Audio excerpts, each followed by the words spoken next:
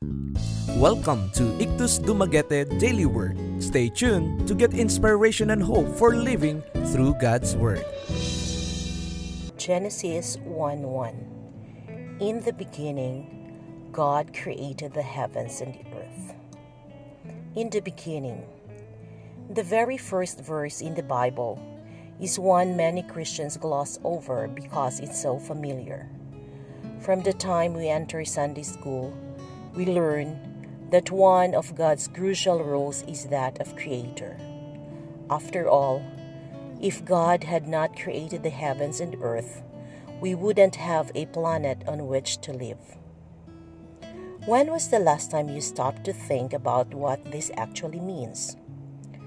Earth is a huge planet, and it's part of a vast solar system made up of 8 more planets, dozens of moons, and countless galaxies. We have 7 huge continents, 5 major oceans, and the most diverse geography everywhere. For God to make everything, He would have to be more creative than even the best artist, carpenter, or writer alive. He would have to be a master creator like no other. Furthermore, God could have stopped at creating the heavens and earth. He didn't have to create people. We've proven again and again our ability to cause Him pain. In Genesis 6, God goes so far as to say He regrets creating humans. But still, He chose to make us and call us His masterpieces.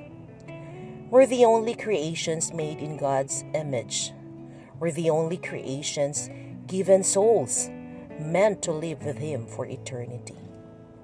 Genesis 1:1 is an easy verse to skip or skim, but it's worth meditating on. Perhaps, more than any other, this verse gives us a glimpse into both the abilities and heart of God. His heart is to create, mold, teach, and love. He did this from the beginning, lovingly crafting a place we could live and enjoy communion with Him. Thank Him today.